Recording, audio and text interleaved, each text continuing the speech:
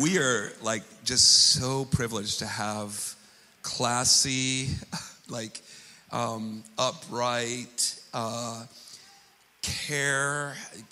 kind people serving with us. And Amy is one of those people that for now, how long have we journeyed together in ministry? 5.5 years. 5.5 years. And I think your husband and me have been journeying for 21, 30 years. I don't even know. But anyways, we don't want to waste too much time. We want to just open up, I know, with another word of prayer. We just like to pray a lot. I think it's just good, So, and what we're doing, we're going to pray for our own hearts, right? And our own ears to just be open, that we might receive the word of God that has been prepared. Amen. So let's just open with that word. Father, we thank you for this precious gift that you've given this church, Lord.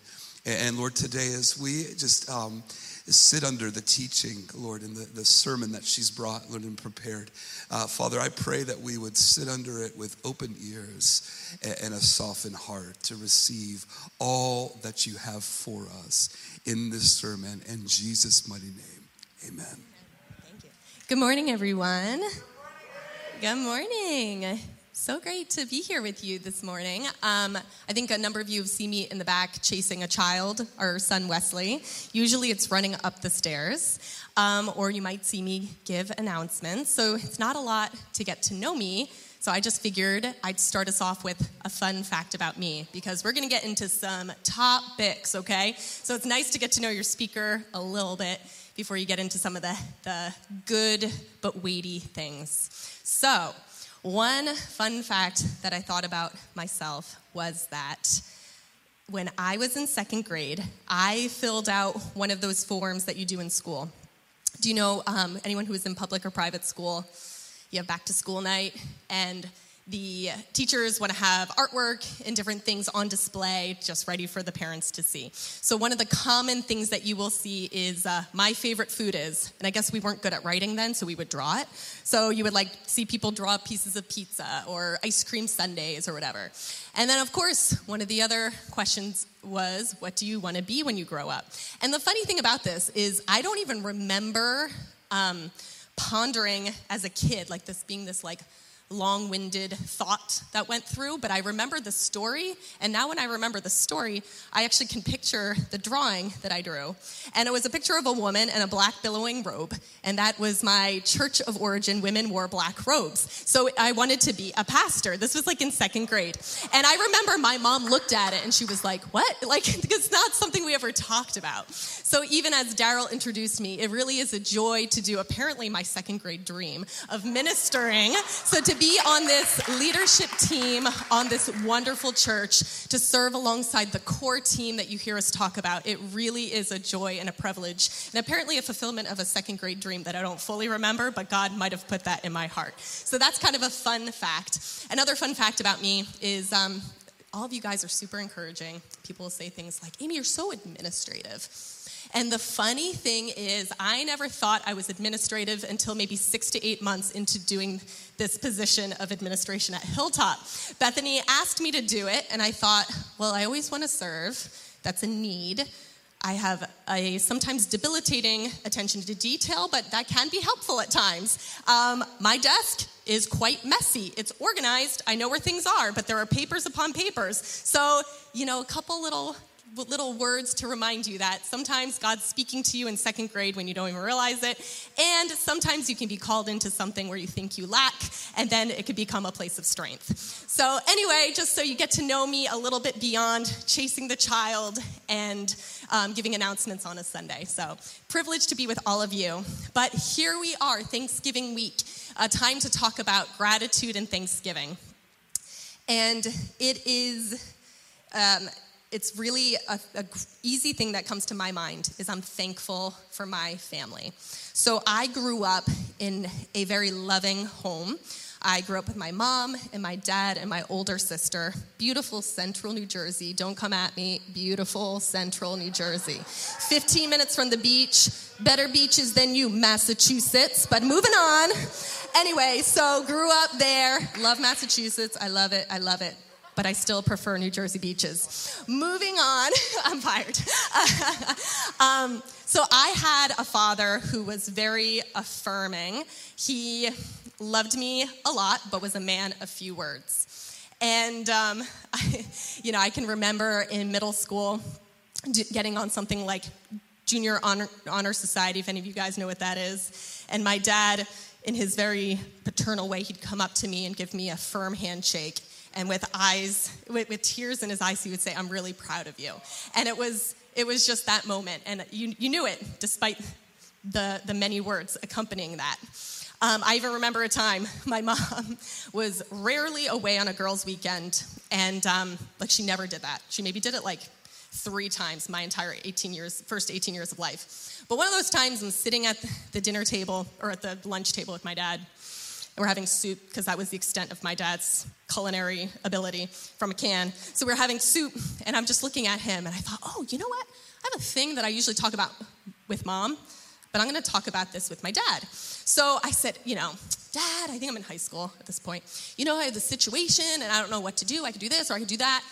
And then my dad just looks at me very sincerely, and he says, "I know you'll make the right choice." And then just go back to eating his soup. And I think, ooh, that conversation's done. Okay, I'll wait till Mom comes back, and then I'll talk about it a little more. But that was my dad, very affirming, very loving. He wasn't dismissive. He really loved me dearly. And then my mom, as I've alluded to, extremely a great listener. She would listen through all of my processings. Looking back, she really was my best friend in high school. My mom was always like, "I'm not your friend, I'm your mom." And she did a good job of that in terms of the discipline and, what she says is what I have to follow. She's not trying to earn my respect as a friend. But she really was an incredible listener. She really was incredibly gifted at hospitality and just made everyone feel at home in our home. So here we are, Thanksgiving week, like I just said, and what I'm going to do here is I'm going to share a brief story. As we heard with testimonies during baptism, there's something really powerful about testimony. Even as I was preparing this message, I thought I could just kind of go right into the content and just kind of give a sentence or two to share that background, but I really do think things pack a bigger punch when it's accompanied by a real fleshy, sincere, honest testimony. There's something where it hits our hearts differently in that way. And Scripture says that they overcame by the blood of the Lamb and the word of their testimony. So it is powerful to share testimony. So I'm just going to share for a few minutes here before we get into the meat of the message, and then we'll have an opportunity to kind of respond in our own hearts between us and the Lord. So 15 years ago, well, let me back up. 2006, which I guess was 15 years ago, I was a freshman at Boston College. This was my first time, venturing out beyond the land of diners and pork roll. And I was going to be a freshman at Boston College. Undeclared major, College of Arts and Sciences, that's as far as I knew. And doing that freshman year thing, lots of prerequisites, and came home for Thanksgiving, 15 years ago to the week. And at this kind of a self-centered time of life, I think it's just kind of natural. You don't know what the future holds. It's just kind of the nature of being a freshman in college. And I come home and interacting with my family, as we do over the holidays, and I notice that my dad's a little off. And I don't think much of it. I'm just kind of there's a couple things. Like I mentioned, he's a very tender guy. It's not unusual for him to get teary, especially at these big, momentous occasions. But we had gifted him and my mother a gift for their 25-year wedding anniversary. And when we gave that gift to my dad, he just burst into tears, sobbing, body shaking tears. And I remember thinking, I know, it was a great gift, it was a really, really good gift. With a lot of help from my grandparents, we were going to send them to Bermuda. It was yes, that's right, Dad. But deep in my spirit, I knew something wasn't quite right, and I just dismissed it. Apparently, my mom had been concerned for a few weeks, so she had been taking his blood pressure regularly, and we spent Thanksgiving in the emergency room because his blood pressure was super high. So same thing, you're kind of thinking, okay, that's weird, but my dad was in his early 60s. People have blood pressure issues, not a big deal. I'm going to get ahead of this dry mouth, and I'm going to have a sip of water. And Daryl, can you open this for me? I should have picked one with a little cap thing. I'm going to keep this open and pray I don't spill it. Where is the least dangerous place to put this? I'm going to put it here. That is the least dangerous place. Okay, so moving on here. So I go back to school. Every time I talked on the phone with my mom, my dad was worse. First he was kind of walking with a shuffling pattern. My dad was like a super fit guy. Like, this didn't make sense. He actually forgot how to use the TV remote. My electrical engineer father forgot how to use a TV remote. There was a time where he was in the bathroom, and we think he got confused about his reflection because he came out of the bathroom and he told my mom there's people in there. So we think he actually forgot. I mean, maybe he had a full-out hallucination, but I think it was more he was just very confused. Once I started finals, my dad was hospitalized. Remember, this all started Thanksgiving week to my knowledge. Started finals, my dad's hospitalized. By the time I get through my final exams, my dad can no longer speak. I go home, see him in the hospital. He's sedated after having a huge seizure. And then the next day, he's transferred to Columbia Presbyterian in New York City, one of the best neuro floors in the world. And at that point, they had changed his medications, so he was no longer sedated but alert.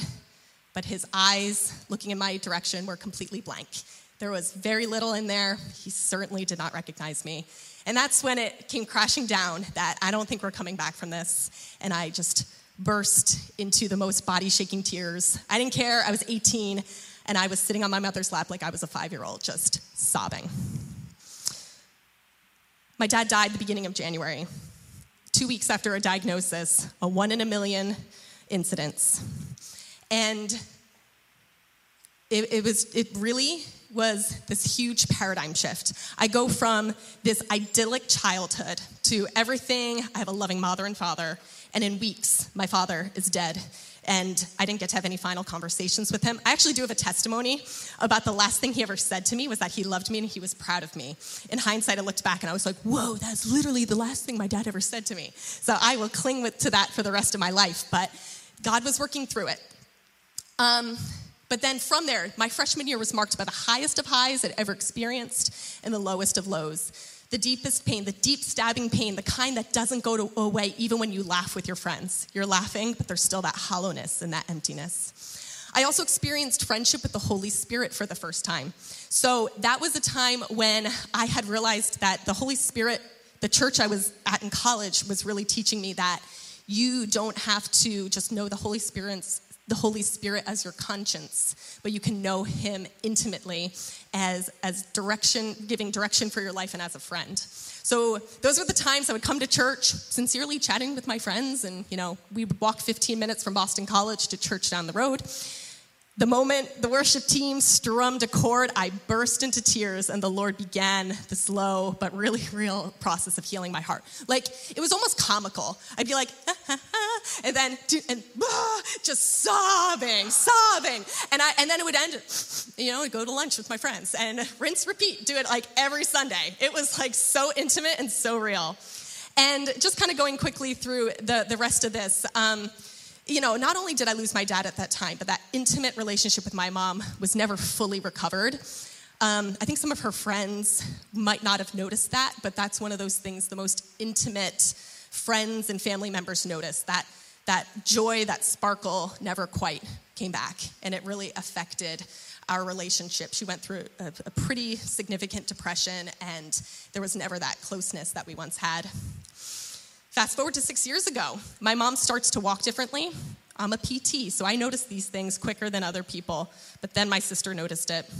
And long story short, my mom was also diagnosed with a rare neurological condition, but this time it was a slow decline. It wasn't fast. I had to watch her slowly lose her ability to speak, her ability to drink her morning coffee, which my mom, that's one thing, she has her morning coffee. That was so tragic to watch. Her ability to eat, her ability to speak into a conversation, and even her ability to listen and follow a conversation. 14 years after my dad died, just this past February, in fact, my mom joined him in paradise. And I, it's like, whoa, that is not what I expected when I went to college at 18, So my life paradigm, getting into the content here, and again, I share it hopefully because it's easy for me to say, I went through some really challenging things at different points, and all of you could say, okay, but there's something to I don't know. There's just something about the testimony of it's real, it's raw, there's flesh around it. And hopefully that just gets at your heart. Nope, I'm not trying to instill fear. You're like, oh my gosh, Thanksgiving week. Like, no fear in Jesus' name. Everyone's fine. But it's just one of those things where it is an interesting place to bring you into. It wasn't this easy thing of then I just got up and life suddenly was great. And I share, highest of highs, lowest of lows. I've never felt so loved as the weeks following my father's death. And I stand by that. I don't think I've ever felt so loved as the weeks following my father's death, as well as that pain stabbing deep in your stomach and in your chest. So soon after my dad died, a young woman from church approached me, and she thought she had a word for me. For those of you who don't know, sometimes the Holy Spirit can highlight a scripture and feel compelled to share it with a person. She knew about my dad dying, but I don't think she knew more. Ultimately, she just felt that impression that, I should share this with Amy. And this is the first scripture we'll talk about here. I'm going to take my other sip of water.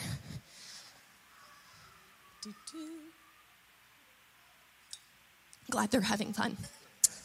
All right, so Isaiah 57, verses 1 and 2. I think I'm reading from the NIV, but all of them give you the same idea. The righteous perish and no one ponders it in his heart. Devout men are taken away, and no one understands that the righteous are taken away to be spared from evil. Those who walk uprightly enter into peace. They find rest as they lie in death. I mean, I think at that point I hadn't read the book of Isaiah, but man, paradigm shift. I thought, you follow Jesus and, maybe not everything's better, but this, I kid you not, guys, I think a couple weeks before I went home for Thanksgiving, I think I found my church in November. And all of a sudden I was like, what? People are praying for healing? What?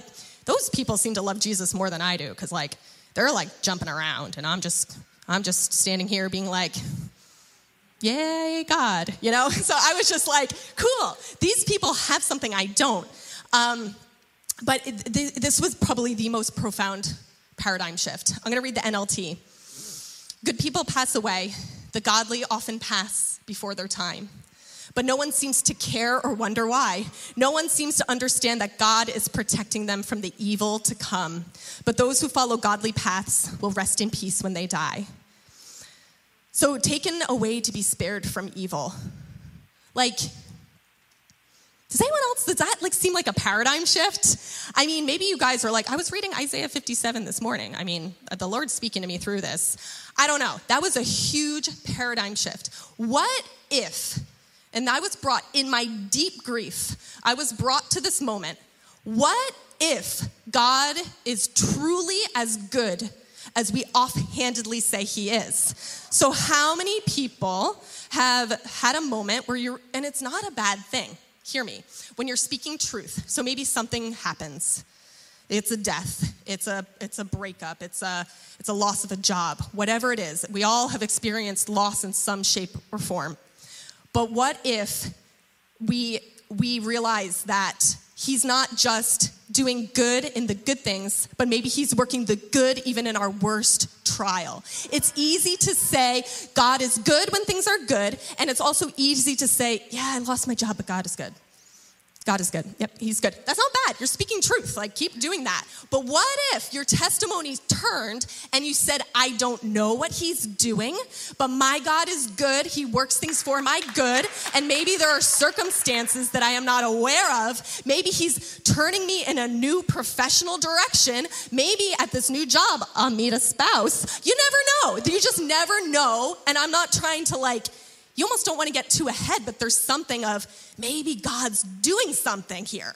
Maybe he's doing something. Maybe my dad, who died at 62, would have had great hardship in the final years of his life if he lived to be 80.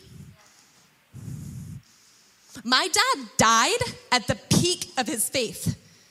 Every person, because again, I was away at college, every person told me that worked closely with him that my dad was talking about prayer in a way that they had never heard before.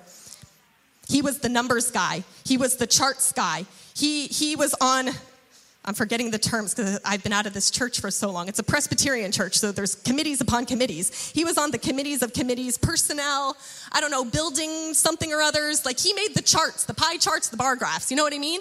And then he's talking about, what if we prayed for volunteers, Pastor Joe? What if we prayed that people be transformed by our Sundays? My dad died weeks after that. Maybe God took him at the peak of his faith. And if we believe what the word says, that heaven matters more than the current earth,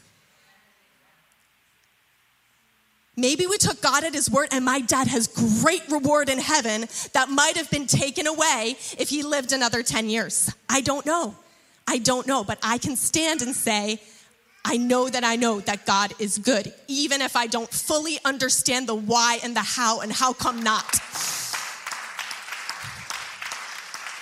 So here I was, and remember, at 18, I wasn't there yet. So I get this verse. Here I was at a crossroads moment, and we all had these crossroad moments. I don't care if it seems small to someone else, but you only know in your heart when you're at those crossroad moments of you could choose a broad and easy path that's passive and leads to bitterness and self-exaltation. I could have done it better. I know better. God did it wrong. Or you can choose a hard path, a pilgrimage that is causing you to say, I want to learn more about you, God. I know you heal. Why didn't you heal my dad? I know you are good. How is death when I am 18 of my father? How can that be good? So I was invited to explore these things, and I was invited to have him heal my heart and not just ignore and say, I'm fine, he's good, because God's good. God's good, he's good. That's not being in tune.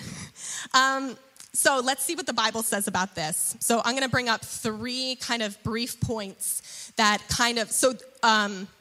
I should say the pilgrimage that I'm talking about, that is my final point. That's the journey. But we are brought to these crossroads at multiple points where you actually, I'm sorry, but if you choose apathy, if you choose ignoring, if you choose, I'm going to do mind-numbing, spirit-numbing activities, if I'm going to self-medicate, you are choosing the passive path of bitterness, ultimately. But if you choose, and it's scary, you need community, and you need God to walk with you in it because it's really hard and painful and scary, but ultimately it leads to life and it leads to you having deep joy that you've never known before. So Psalm 16:5, it's probably a favorite verse of some of you.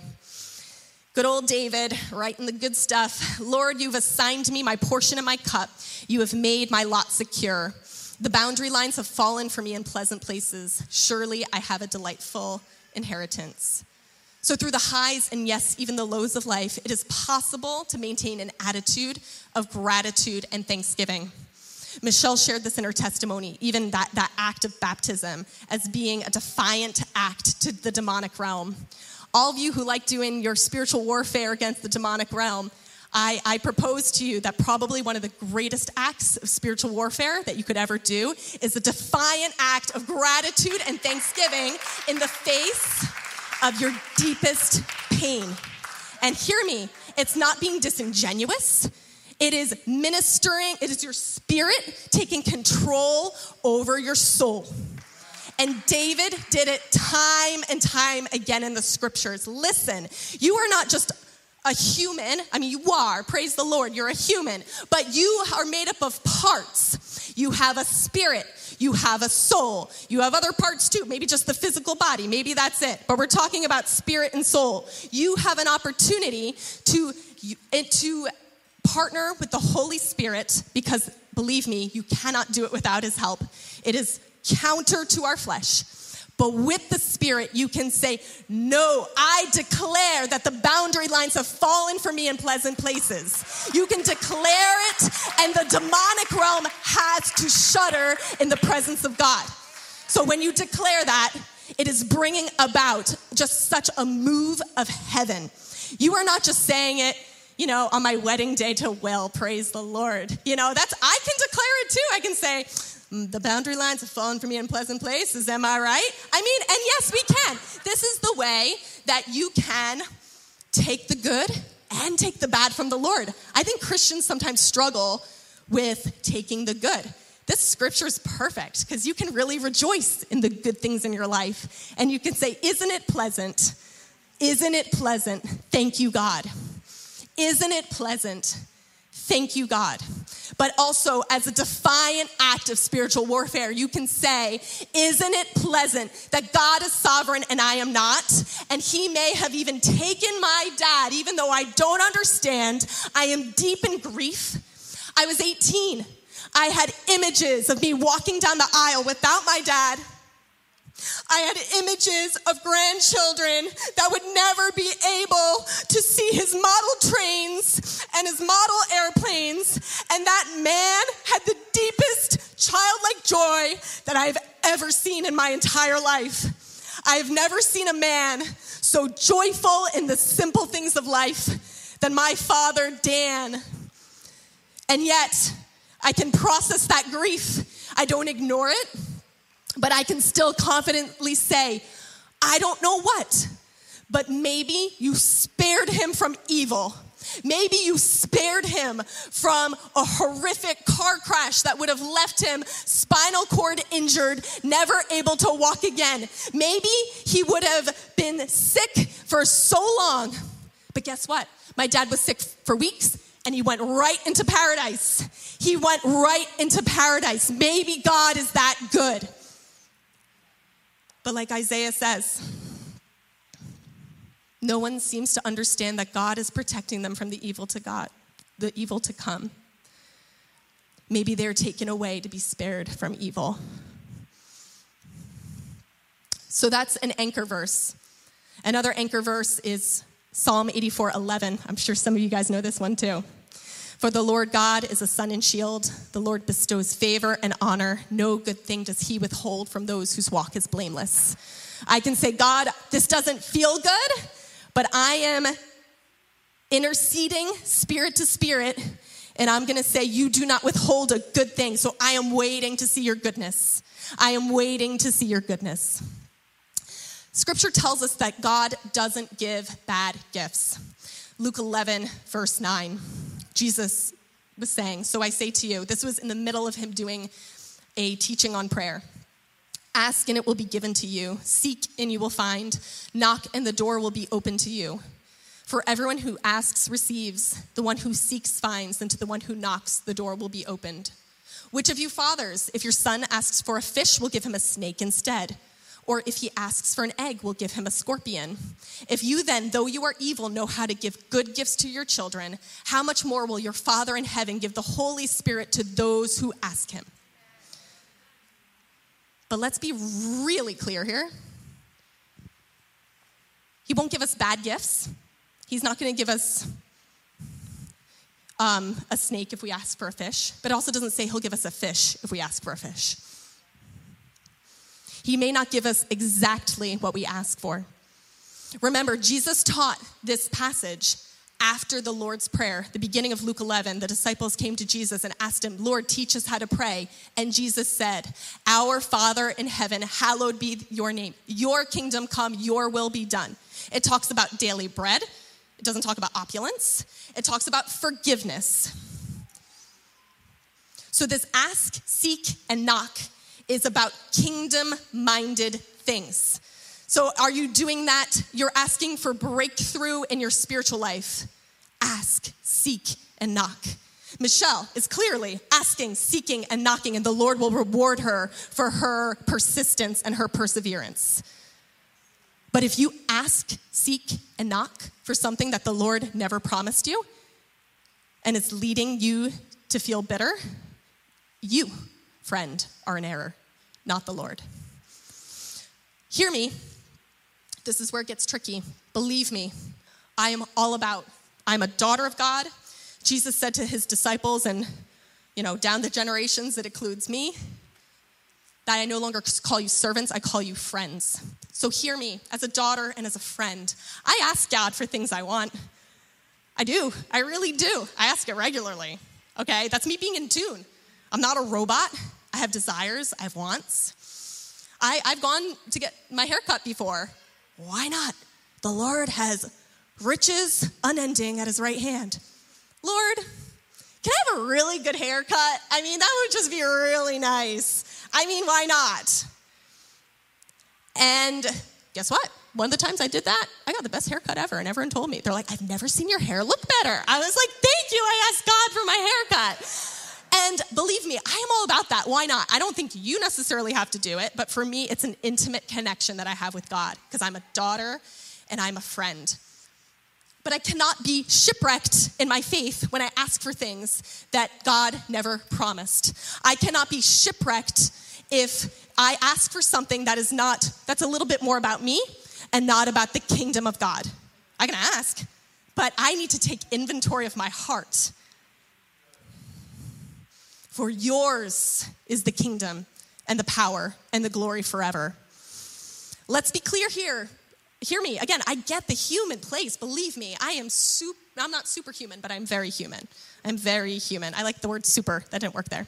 I'm just as human as you. Believe me. Talk to Will. I mean, talk to probably everyone here. You guys know. But I'm with you. Assumptions happen, and some of them are good. It's good for me to assume that I would have my parents with me through my young adult and well into my middle adult life. That's a good thing to assume. Believers are not called to fear sudden disaster. That is the lot of the wicked. That is not the lot for believers. We do not fear sudden disaster. We expect the best of God, for he is good. But you have to acknowledge what's an assumption, and is God still true to his good nature when things don't go the way we want? Here's an easy example. I feel like we're a young church. It's a good one. I thought I'd be married at 24, okay? And kind of like that whole pastor thing, like the minister thing, the billowing robe thing. I never really thought that through. It was just like a thing I did. It's kind of like that with being married at 24. My mom was almost 24 when she was married. My aunt, I think, was 24 or so when she was married. So in my head, if you want to be married, you're married by 24. Got it. So I will be married by 24. I get it now.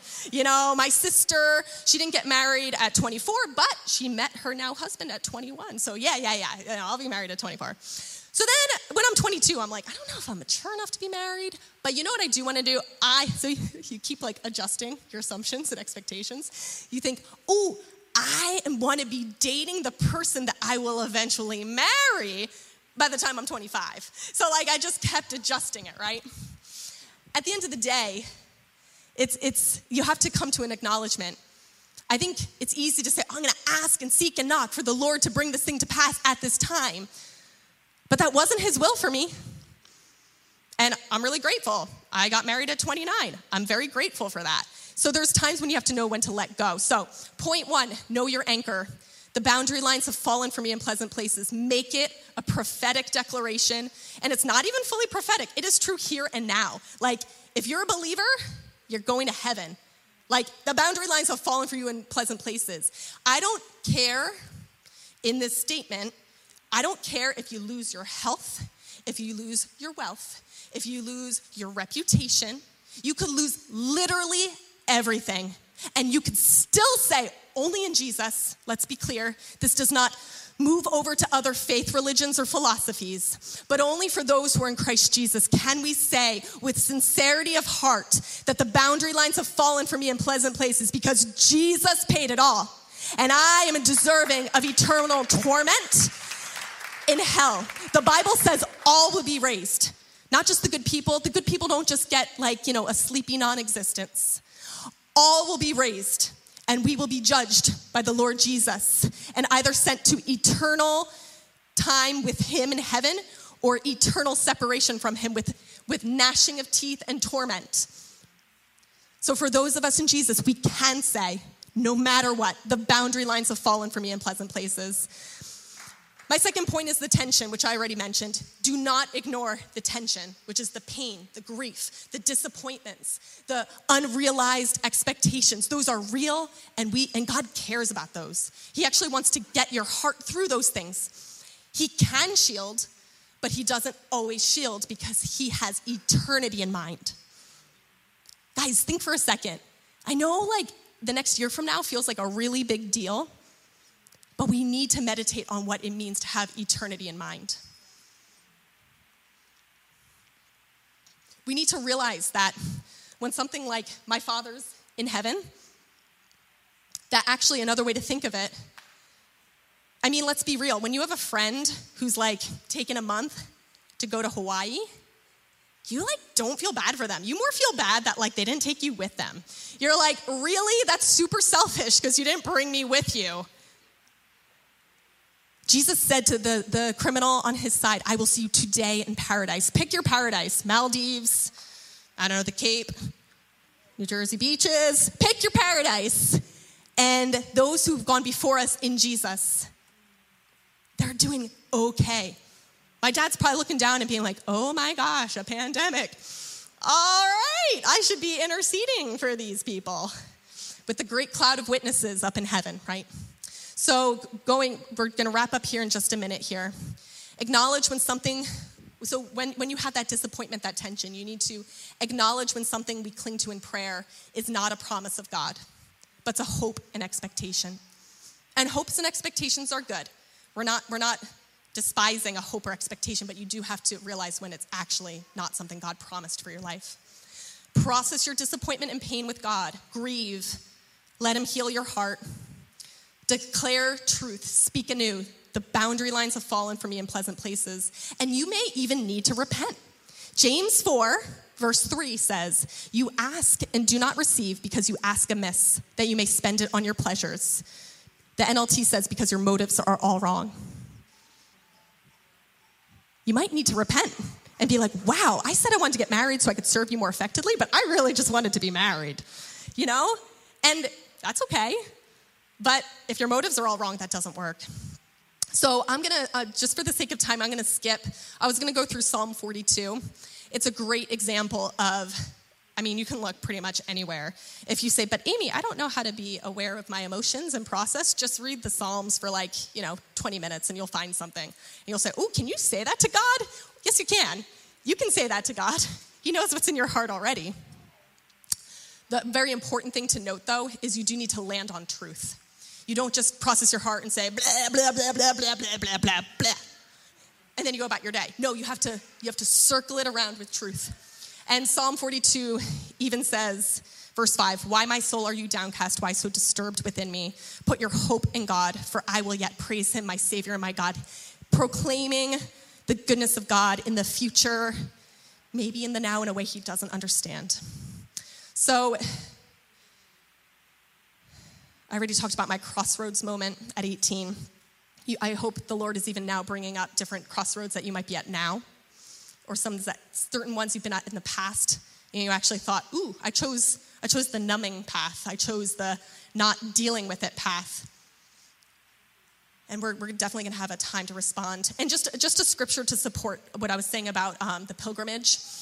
It's not a one-off. What's scary about this message is, guys, even though I went through this with my mom and my dad, I don't know what next year brings. Like, I might have to do this again, you know? And I remember being like, oh, I want to preach this, being like, hey guys, check out what I did. It's really cool, come on the other side.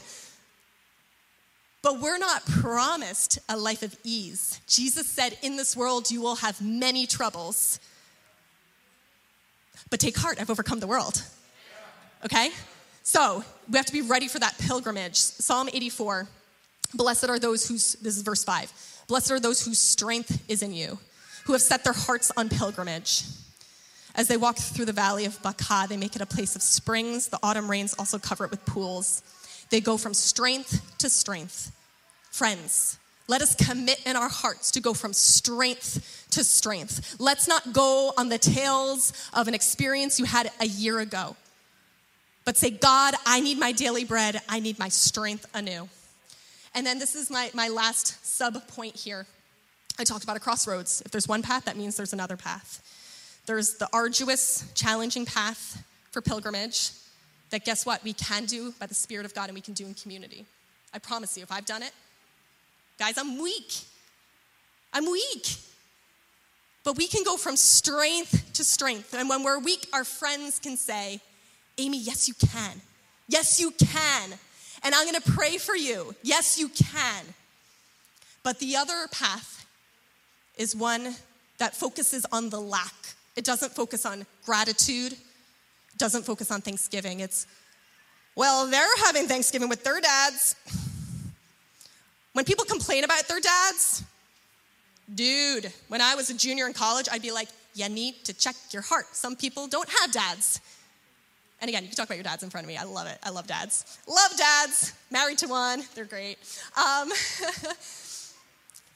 But here, friends, and let me tell you too, bitterness is very common amongst the brethren. It's easy to be like, oh yeah, I know a few bitter people. Bitterness is something that all of us at one time or another have to come to deal with. I'm about to read this book by John Bevere. Anyone who's been talking to me recently knows I'm on a real Bevere kick. They've been around for like 20 years, but I'm catching on that train. And he has a book called The Bait of Satan, which is about offense, being offended by people. And he uses Luke 17 as a keystone verse, which says, Jesus talking about, I forget how he words it exactly, Luke 17:1 if we have it, but it's basically like you cannot expect that offense, or that bitterness will never come. The offense will never come. It will. The temptations to sin is also as the offense, different translations. So expect it. So related to bitterness, we're in great error if we remain bitter because the Lord has not released something that he never promised. After a certain point, we need to move on from processing our pain. And I have a simple antidote, which is relinquish the right to understand. It comes to a point where you can say, I'm going to rest in the goodness of the Lord, and I do not have to fully know why. It's not weak. It's not weak. It's actually worship. You can do these gymnastics. When I talk to my introverted friends, they say, ooh, it's a little crazy up there. That's why I need community. You need to be careful where you go. And sometimes you need to cut and say, cut the scene. I'm relinquishing the right to understand. God, I don't know why you took my dad, but I say you are good and I don't have to fully know why. I don't have to know. So here we're going to close in prayer. And then for those who want to go or need to go, there's a few areas where you can go, and then there will be an opportunity to respond. And let me just encourage you. It's been very encouraging to see so many people being ministered to the past few Sundays. Again, being on the leadership team at Hilltop, it just makes me so happy. We really love this church. We love the people, and we want to see breakthrough, and we want to come alongside with you. But sometimes too, it's easy to think, can't think of a bitter thing. Can't think of I'm not really going through anything as challenging as you. It's easy to say, okay, that's for them. Let me tell you, my college years, as I'm processing my father's death, you don't have to do this, but I'm also giving permission to those who want to do this. I went up every single altar call. And I said, they might say, we're here to set people, to pray that people would be healed of physical things, set free of addictions. And I was like, okay, not struggling with pornography. Oh, but I want more of God. So I would go up and I would say, I want more of God. So just know that Jesus promised hard things to come, and he promised that offense will come. So even if maybe the Lord's preparing the 5-year in the future version of you right now. So we want to pray for you to be fully equipped and for you to remain in community, to be there when the very painful things happen. So that's my invitation for many to respond. But let me pray for us. God, I ask even right now where my words fall short, God, I ask that your Spirit would continue to highlight what needs to be highlighted. God, I thank you for what you did in my heart, and I thank you that you're not done with me. God, I thank you that I am still committed to that pilgrimage, and I'm ready for when the next challenge comes by speaking that anchor. The boundary lines have fallen for me in pleasant places, and I commit to processing my heart and my pains with you.